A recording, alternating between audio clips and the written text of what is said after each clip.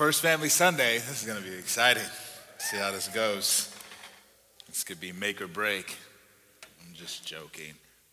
No, we do want to acknowledge our Canvas servant leaders. We want to acknowledge our Canvas director, Sam Jean.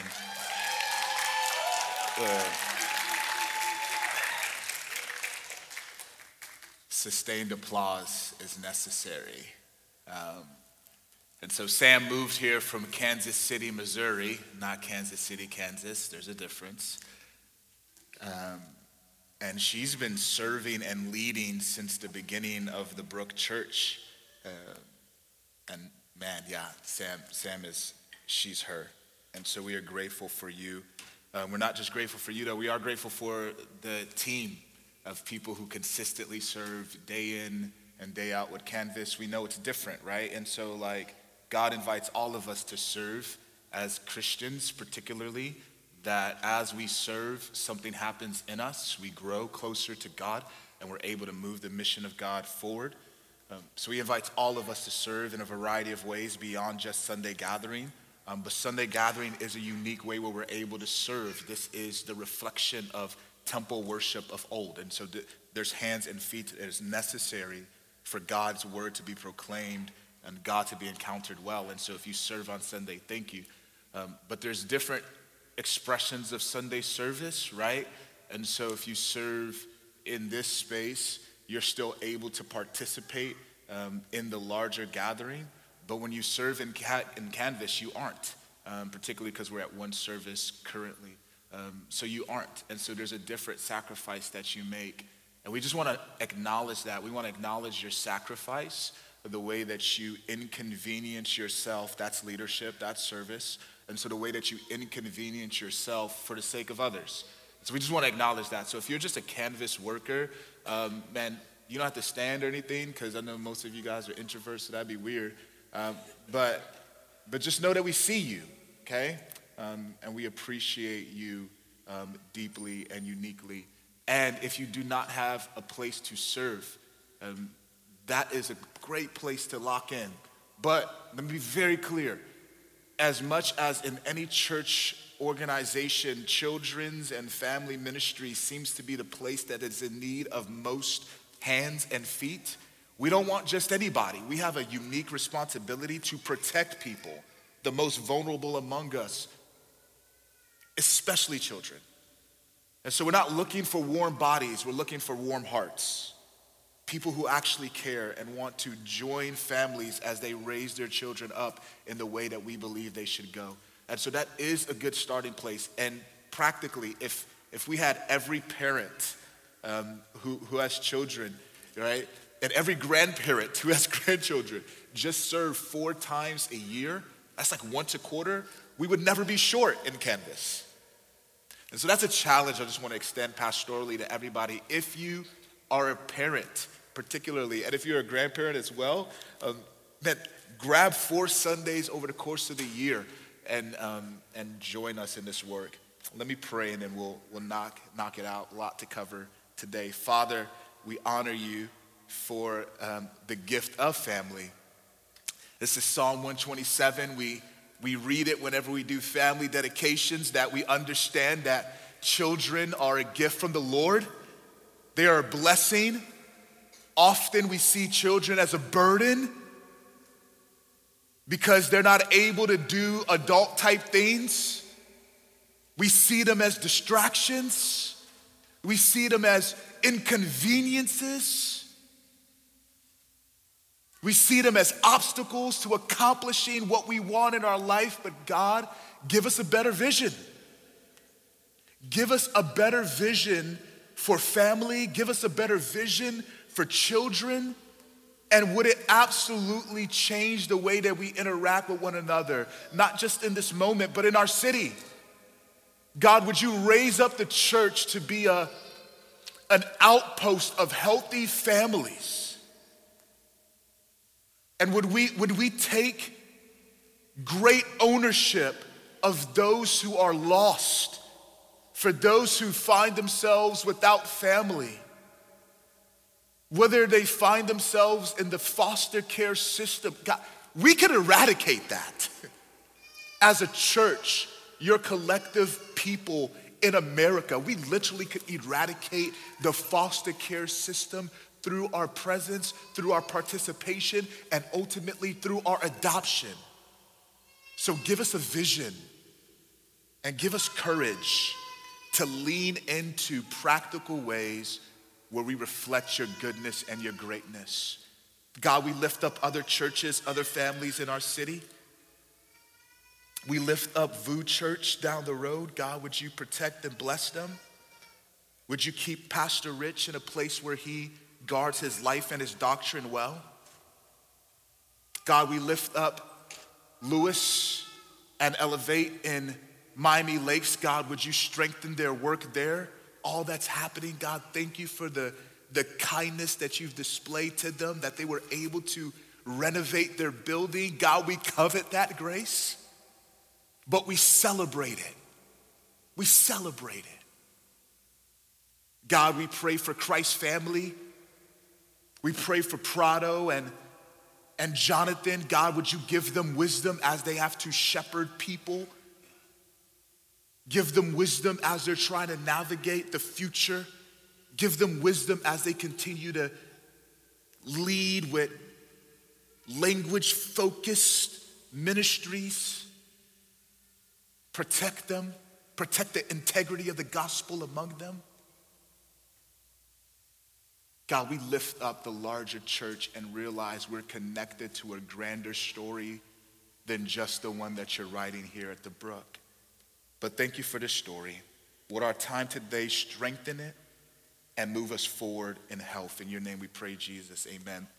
If you have a Bible, grab it. Meet me in Matthew chapter 6. Matthew chapter 6. A lot of time. Well, not a lot of time. That was a lie, actually. A lot to get through. Not a lot of time, particularly because if you have kids in here, I know that you're like, oh, my Lord, this is exciting and nerve-wracking all at the same time. Imagine being up here in Jesus' name. We've been working through the Lord's Prayer. We've titled this series The Well. Wanted to go deeper into the Lord's Prayer, deeper into our intentionality with how we're being formed into the image of God as Christians. And we close our time today. We're going to close our time examining the final lines and the petitions that they contain. Lead us not into temptation, but deliver us from evil. Our examination, it really forces us to confront how we understand the relationship between God, temptation, trials, our lives, and the lives of others. It forces a confrontation there, but the hope is that as we confront how we understand that relationship, really there'll be some clarifying that takes place and some strengthening so that we could apply a necessary understanding of the relationship between God, temptation, trials, our lives, and the lives of others well. I've been thinking a lot about this last phrase, and it's been doing some significant work in my heart.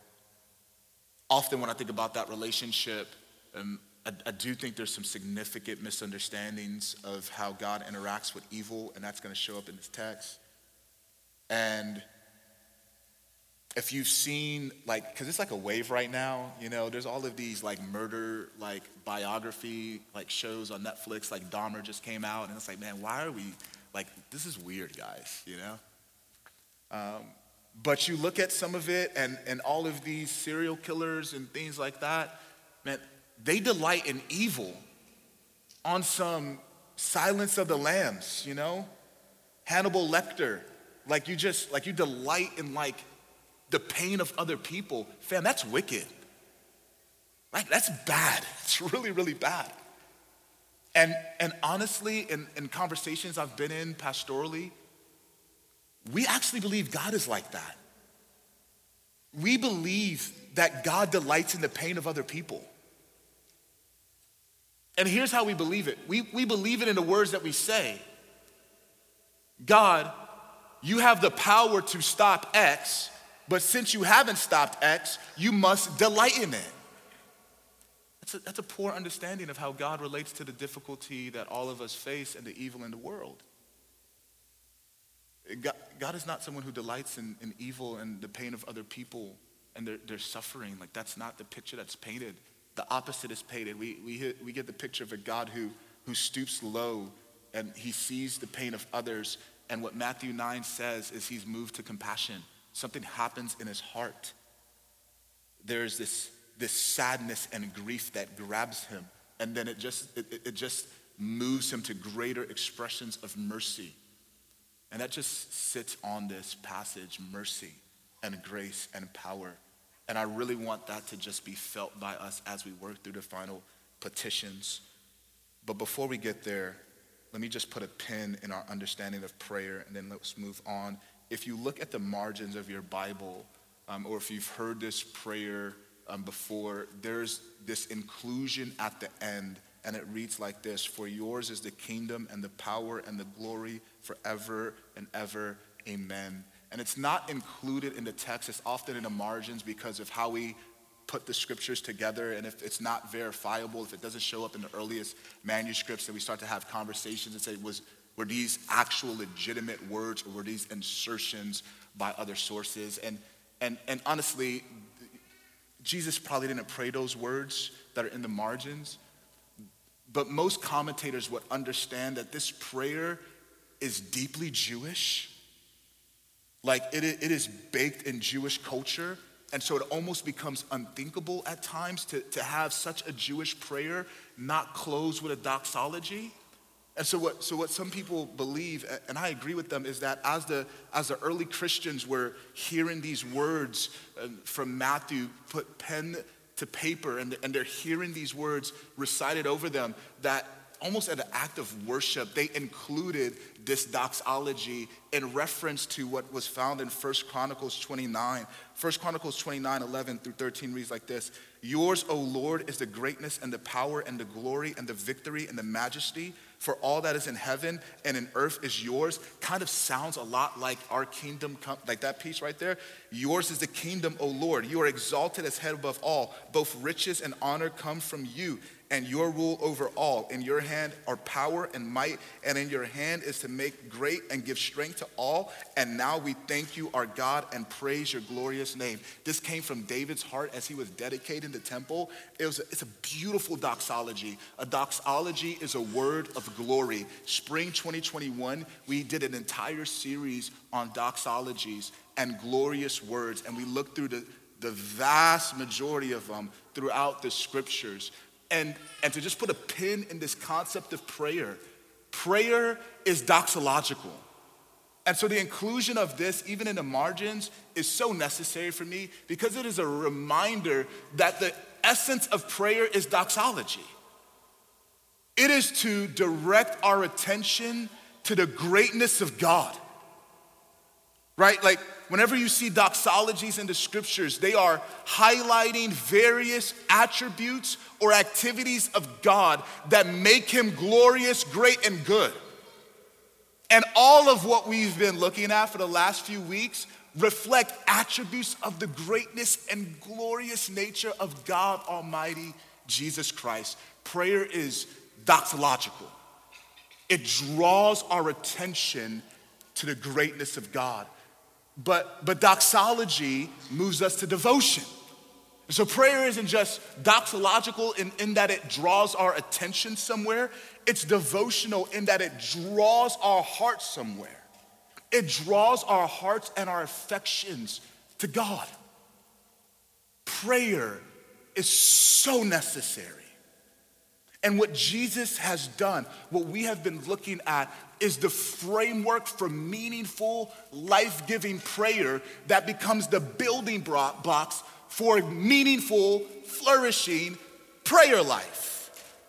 And so if your prayer life right now is kind of like blah, you don't have a prayer life at all, then take the words that we have been reading and that we have been preaching and let them be your words, at least this week.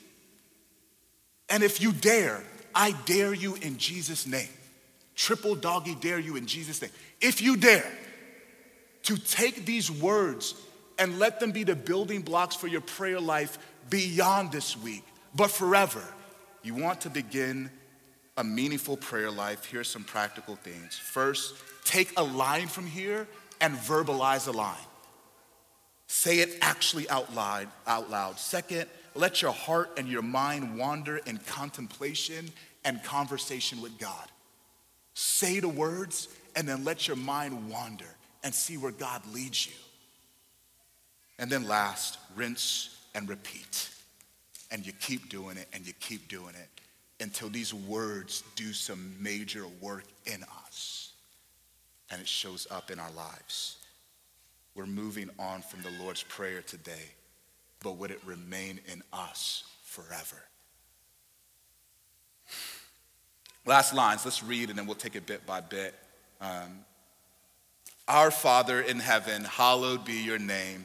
Your kingdom come, your will be done on earth as it is in heaven. Give us this day our daily bread and forgive us our debts as we have also forgiven our debtors. And lead us not into temptation, but deliver us from evil.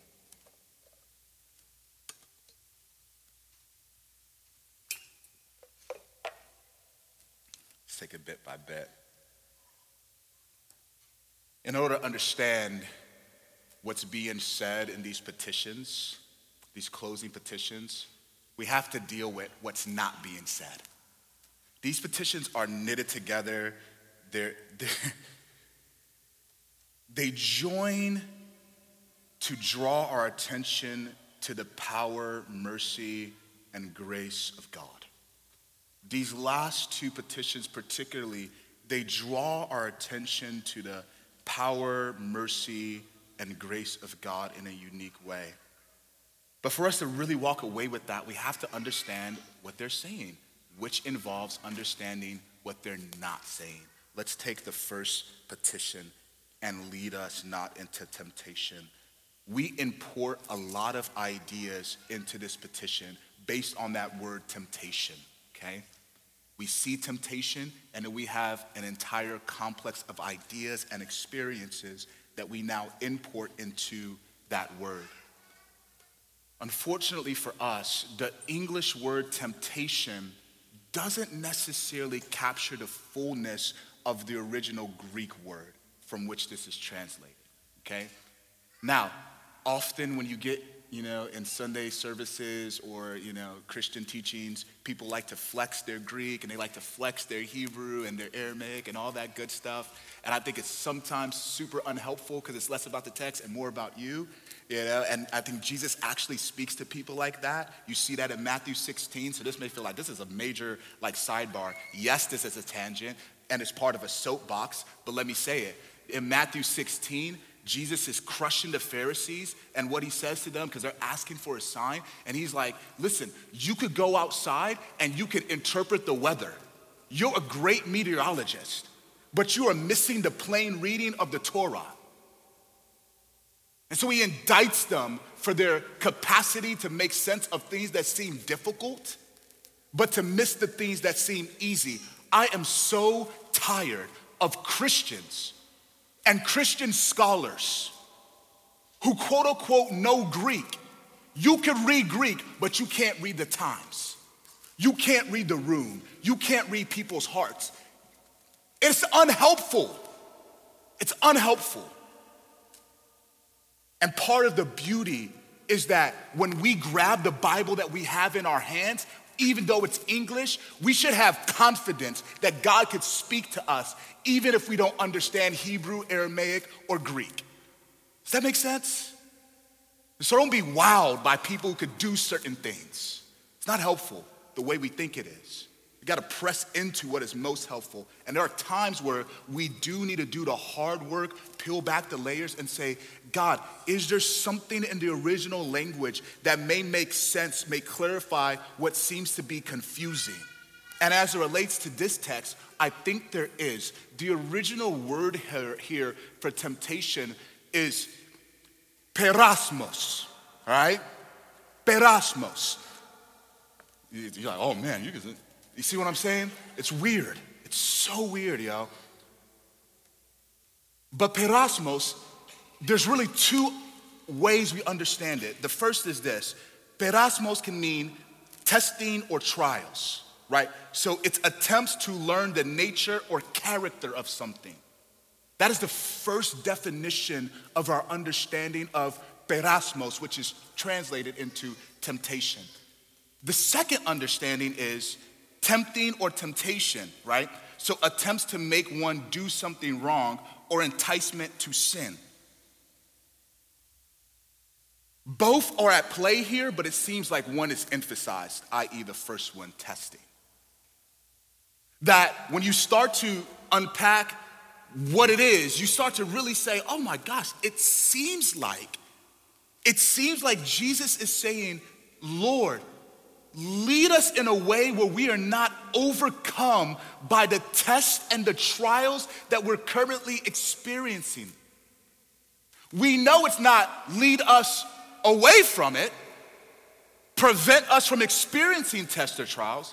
That's not what this means. Lead us not into temptation is not, God, don't test me or bring me any more trials. Not when James 1 is in the Bible. Count it all joy, my brothers, when you meet trials of various kinds, for you know that the testing of your faith produces steadfastness. Not when 1 Peter 1 is in the Bible.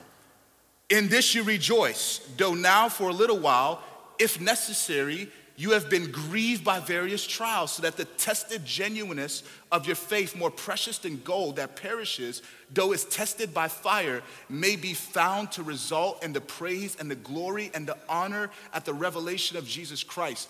The scriptures consistently say that God interacts with trials in a way where he actually brings them.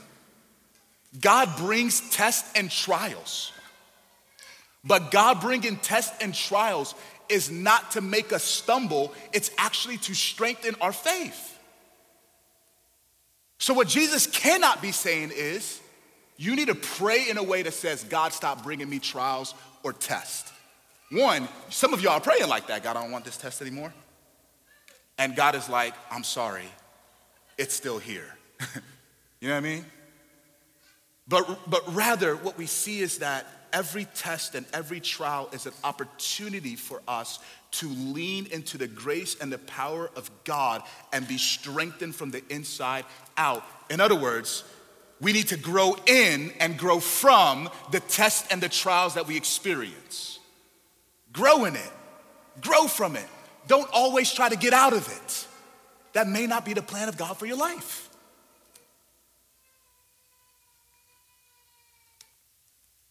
That word lead has been doing work in me, but because it really implies a perspective regarding the leadership of God. Let me explain it like this, and then I'll move on to what else lead us into temptation isn't, right? I've torn my ACL twice in my life. Both times hurt, in case there's confusion, okay? The first time I tore my ACL, I was a young man, and so recovery was different. But I also tore it while I was at work. It's when I realized, actually looking back, workman's comp, depending on where you are, workman's comp is amazing. And so I tore my ACL, I was at work. I used to work at a treatment facility with disserviced, underprivileged kids who were in the system. And so we would go there and we would try to join with behavior therapists and psychologists and try to push them towards health. And I tore it playing football. We were having gym time. I caught an amazing interception, one-handed. It was glorious. Then I landed. My leg went this way. What just happened? I called she's actually my girlfriend at the time. Hey, I'm about to go to the ER. How do you start the phone call like that, Muche? I just wanted you to be aware of what was happening. Anyway, so I get surgery, and because it was workman's comp, I'm at home, and they gave me this machine. And this machine is you remember that machine? Yeah, you do. And this machine was bending my neck. If you've ever torn a ligament, an ACL, you know it's terrible. So this machine is bending my knee, and it was hurting. But I had my Sour Patch Kids next to me and my gummy worms and some, codeine, and I was good. I was like, I don't feel this at all. Then I started rehab. And I got to rehab, and so after a season of just this machine bending my knee back and forth, I went to rehab, and the physical therapist, what he said was, hey man, we're getting ready to enter into this phase where we're gonna try and straighten your leg. And so I heard what he said. Like I heard it, but I didn't understand what it meant, right? So I was like, oh yeah, straighten my leg, sure. And then he started straightening my leg. And some of the worst pain I've ever experienced in my life. I'm not one who's given over to vulgarity or violence. But as this large man is bending my leg and trying to flatten it, the thoughts that went through my head, his life flashed before my eyes. You know what I mean? Have you ever been, like, you know what I'm saying? Like somebody does something to you where their life flashes before your eyes? Parents, you know what I'm talking about? Kids are in here, let me just love on you kids. On behalf of your parents, don't do the things that allow your life to flash before their eyes regularly. His life flashed before my eyes. It was hard, but he was stretching me in a way where he was starting to like break through the scar tissue that was in my leg so that it could ultimately heal better. Does that make sense? And the more I think of it, it's like, man, fam, like when God leads us into trials, it is to stretch us, which often means a sort of breaking us. But it's not breaking us beyond repair. It is breaking us down so that we can be renewed by his power and grace in our life.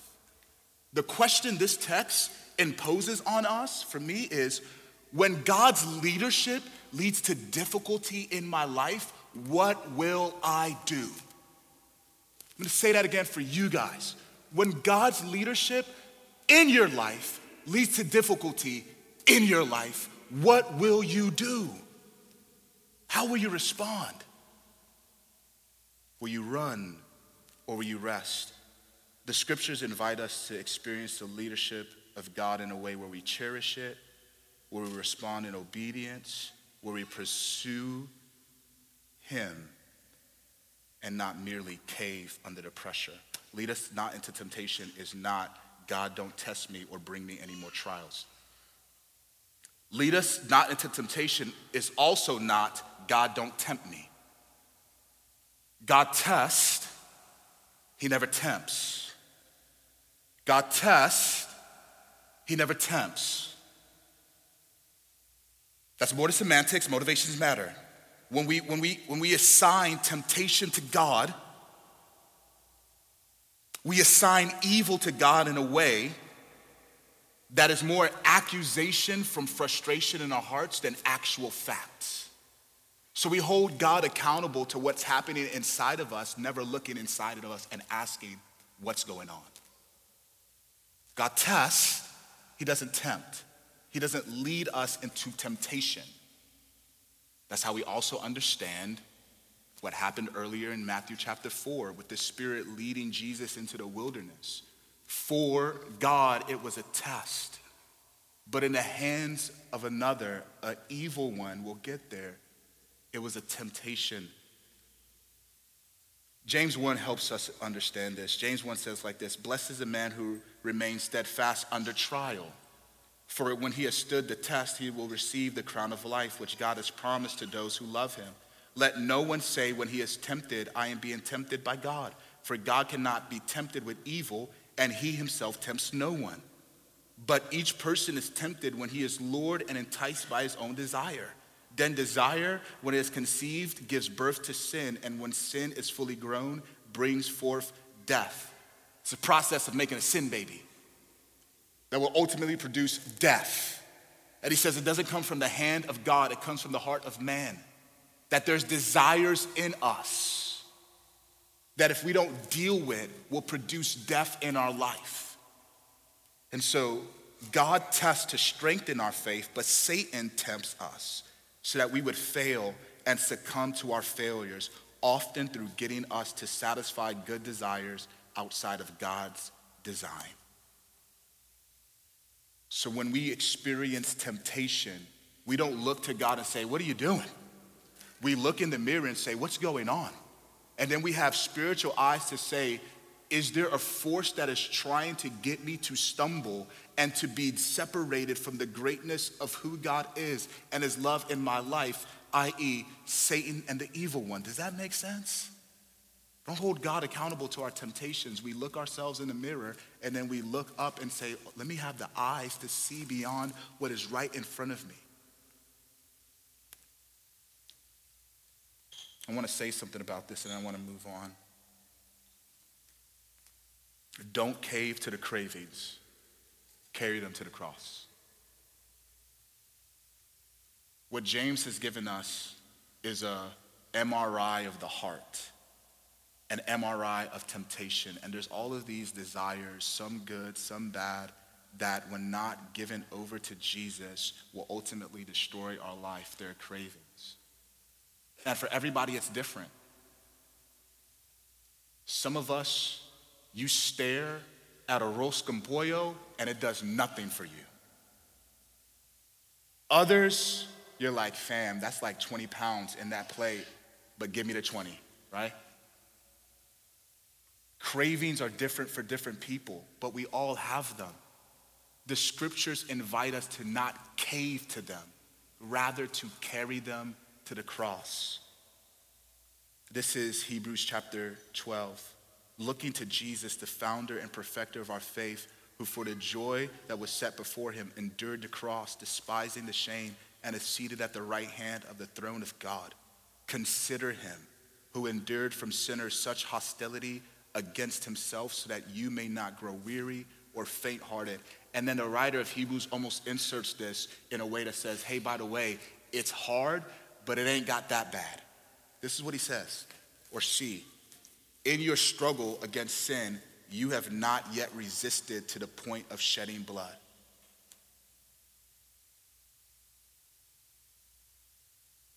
That's super humbling. There's that, that meme that's out there where you do something difficult or something hard happens to you, and then the meme is, yeah, but did you die? Right? You know what I'm talking about? Man, I just got through lifting these weights, but did you die? Come on. And it attempts to put the situation into context and focus. You didn't die. And that's what this writer is doing. Man, there's some temptation that you need to overcome, that you need to resist, and you need to resist to the point of death. You hadn't even got to the place where you started bleeding yet. Don't cave. And then he goes on to the one, by fixing our eyes on the one who did resist to the point of death. Jesus on the cross, hearing words hurled at him. Yo, he saved all these other people. Why can't he save himself? Get off the cross, Jesus. And if that's me, oh, you don't think let me take this nail out of my hand and let's have a conversation, right? That would be the temptation, to flex the power of God, not for their good though, but to make a point. And he resisted to the point of shedding blood for us. And what that shows us, when I say don't cave to the cravings, carry them to the cross, I want you to hear this, and I don't want to guilt you, I don't want to shame you, I don't want to manipulate you, but you need to hear me. There are people who need your testimony of victory. They need to see that overcoming is possible. And every time that you endure that temptation and you keep going, you are creating a testimony that God could use to rescue some other people. Don't betray that for a moment. It's not worth it. Don't cave to the cravings, carry them to the cross. So lead us not into temptation is not, God, don't bring us any more tests or trials. I want a life that is marked by the path of least resistance. Lead us to temptation is not, God, don't tempt me. Because God doesn't tempt, he tests. He doesn't tempt. He can't be tempted with evil, and he doesn't tempt us with evil. The core of lead us to not in temptation is this. Lead us not into temptation equals, don't let us be overcome by the difficulty and strengthen us deep within. God, I'm in a season, it is tough, but God, don't let me be overcome. And because it's a season, there's a trial that I may be enduring because I now have the right eyes. I know that there's something that you probably want to work in me. So God, strengthen me deep within. This first petition is rich. God be God in my life.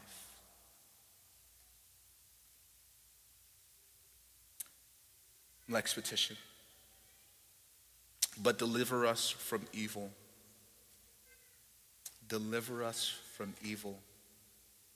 There's an assertion here. There's actually two assertions. The first assertion is an assertion regarding the strength of God. Have you ever seen Avengers, the first one? I know that voice. I hear that voice often, Family Sunday, in Jesus' name. There's that part in Avengers where Loki, he's back in Stark Tower, and the Hulk is in the tower with him.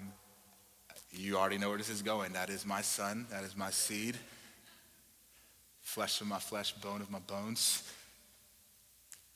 You kind of took the thunder for the illustration, son, just in case there's confusion. But I'm still going to do it, right? But he grabbed, he's forcing Hulk. He's like, you can't talk to me. I'm a god, this, that, and that. Stop. And then Hulk grabs him and starts slamming him, right? And then he says, what does he say? Puny God, all the children, not all, but just my son. God is not like Loki in that situation. Puny God who is impotent. That is not the picture the scriptures paint of him. There are puny, impotent gods that lack power. This is Jeremiah 10. The idols are like scarecrows in a cucumber field. They cannot speak. They have to be carried. False gods have to be carried. For they cannot walk. Do not be afraid of them. For they cannot do evil. Neither is it in them to do good. And then here comes the kick. There is none like you, O Lord. Your name is great, and your name is great in might. You're not a puny God. You're not impotent. The assertion of strength here is that God is capable of deliverance, and I like that. It's powerful. There's also an assertion not just of God's strength, but on the reality of evil. So back to the Greek. This word evil, it doesn't necessarily put the emphasis on a person. Here, it puts the emphasis on any experiences of evil and wickedness. I.e., the focus actually isn't on Satan, although we know he is the chief architect of weaponizing life and using evil to destroy people. But what's in view here is the vast scope of all expressions of evil and harm. Thus, the prayer, this petition, isn't merely, yo, God, keep Satan off my back. This prayer, this petition, isn't primarily prevention. Not what deliver us. It's not prevention from. It's protection in. We know this to be true because Jesus is actually going to pray for us. Jesus isn't just announcing these words over us. There's a way in which we are meant to understand he's praying this over us. And then, in case we don't get it, in John 17, Jesus is actually going to pray over his people. And this is what he says.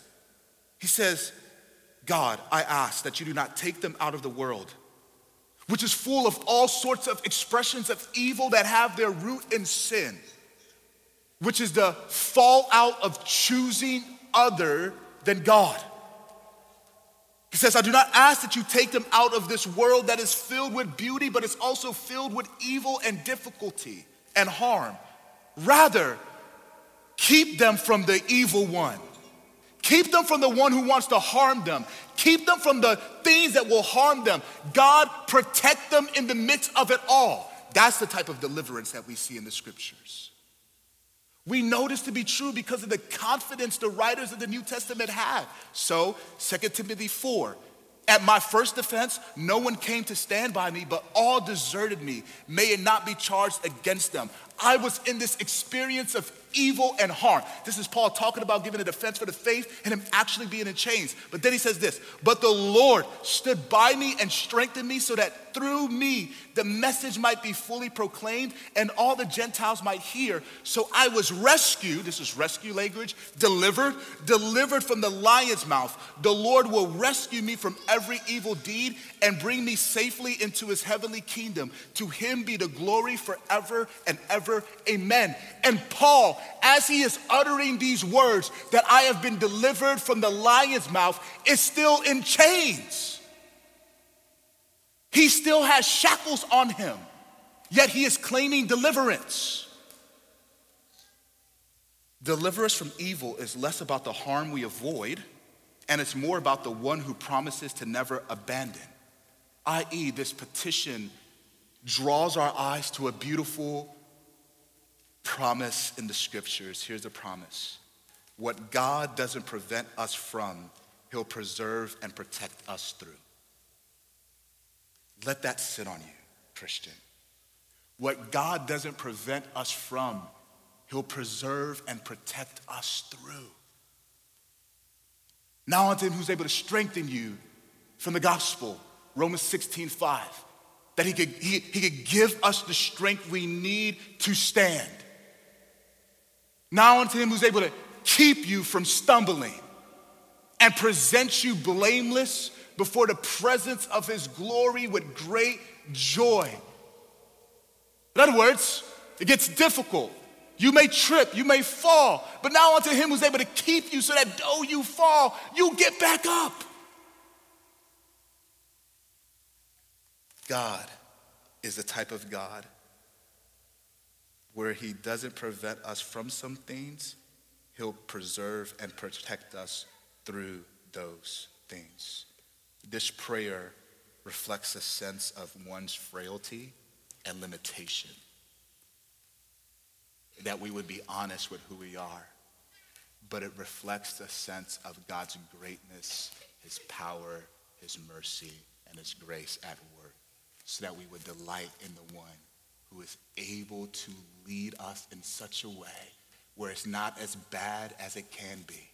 And though it's bad, though it's hard, though harm wants to take us out, he is able to protect and preserve us. To his name be the glory.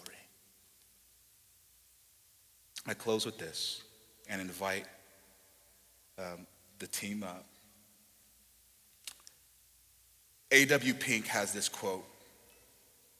He says this: what we pray, we must endeavor to practice. What we pray, we must endeavor to practice. He wrote this book on the Lord's Prayer that's super enriching. And that line, what we pray, we must endeavor to practice. But then he goes on because he's focusing on these last lines, and he says this: we do but mock God if we ask him to deliver us from evil and then trifle with sin or recklessly rush into the place of temptation. Did y'all catch that? Don't ask God to rescue you while you're running right into the fire. That's weird. But that's what we do. We don't take intentionality with our lives or with difficulty or with challenge or with our hearts, and then we set ourselves up for failure. All of what we read over the last few weeks is to set us up for success. It's to lay in front of us a vision of nobility for life, where we would say with courageous humility, God be adored, make your name beautiful. Where we would say with confidence, even if there's some level of doubt and skepticism, that we would reach and grab over confidence, and we would say that the future that God has promised, a future where it is said all things are new, is worthy of being experienced, maybe not fully now, but at least in part. Ergo, God, would your will be done and your kingdom come right now. We're in humble surrender and submission and awareness. We say, God, provide for us. Provide for us. I understand that out of your hand provision flows. And so God, I am seeking your hand, but I'm also seeking your heart. I want to believe that you're good and your generosity is something I can experience. So God, provide. Forgive us. Everything that we've been talking about is a vision for life that is meaningful. Take hold of it. Take hold of it. But don't just pray it. Do the practices that we've been talking about so that we could see God's vision for our life that is rooted in this passage, in this prayer, come to bear right now in your life, in your story, in our church. More to say on that. But that's why we have next week. For now, Jesus is inviting his people to intentionally pray to a God who hears them. Would we take him up on his offer? Pray with me. Father in heaven, hallowed be your name. Your kingdom come, your will be done on earth as it is in heaven. Give us this day our daily bread. Forgive us, O God, of our debts as we forgive our debtors. And lead us not into temptation, but deliver us from evil. For yours, O God, is the power and the glory forever and ever. Amen.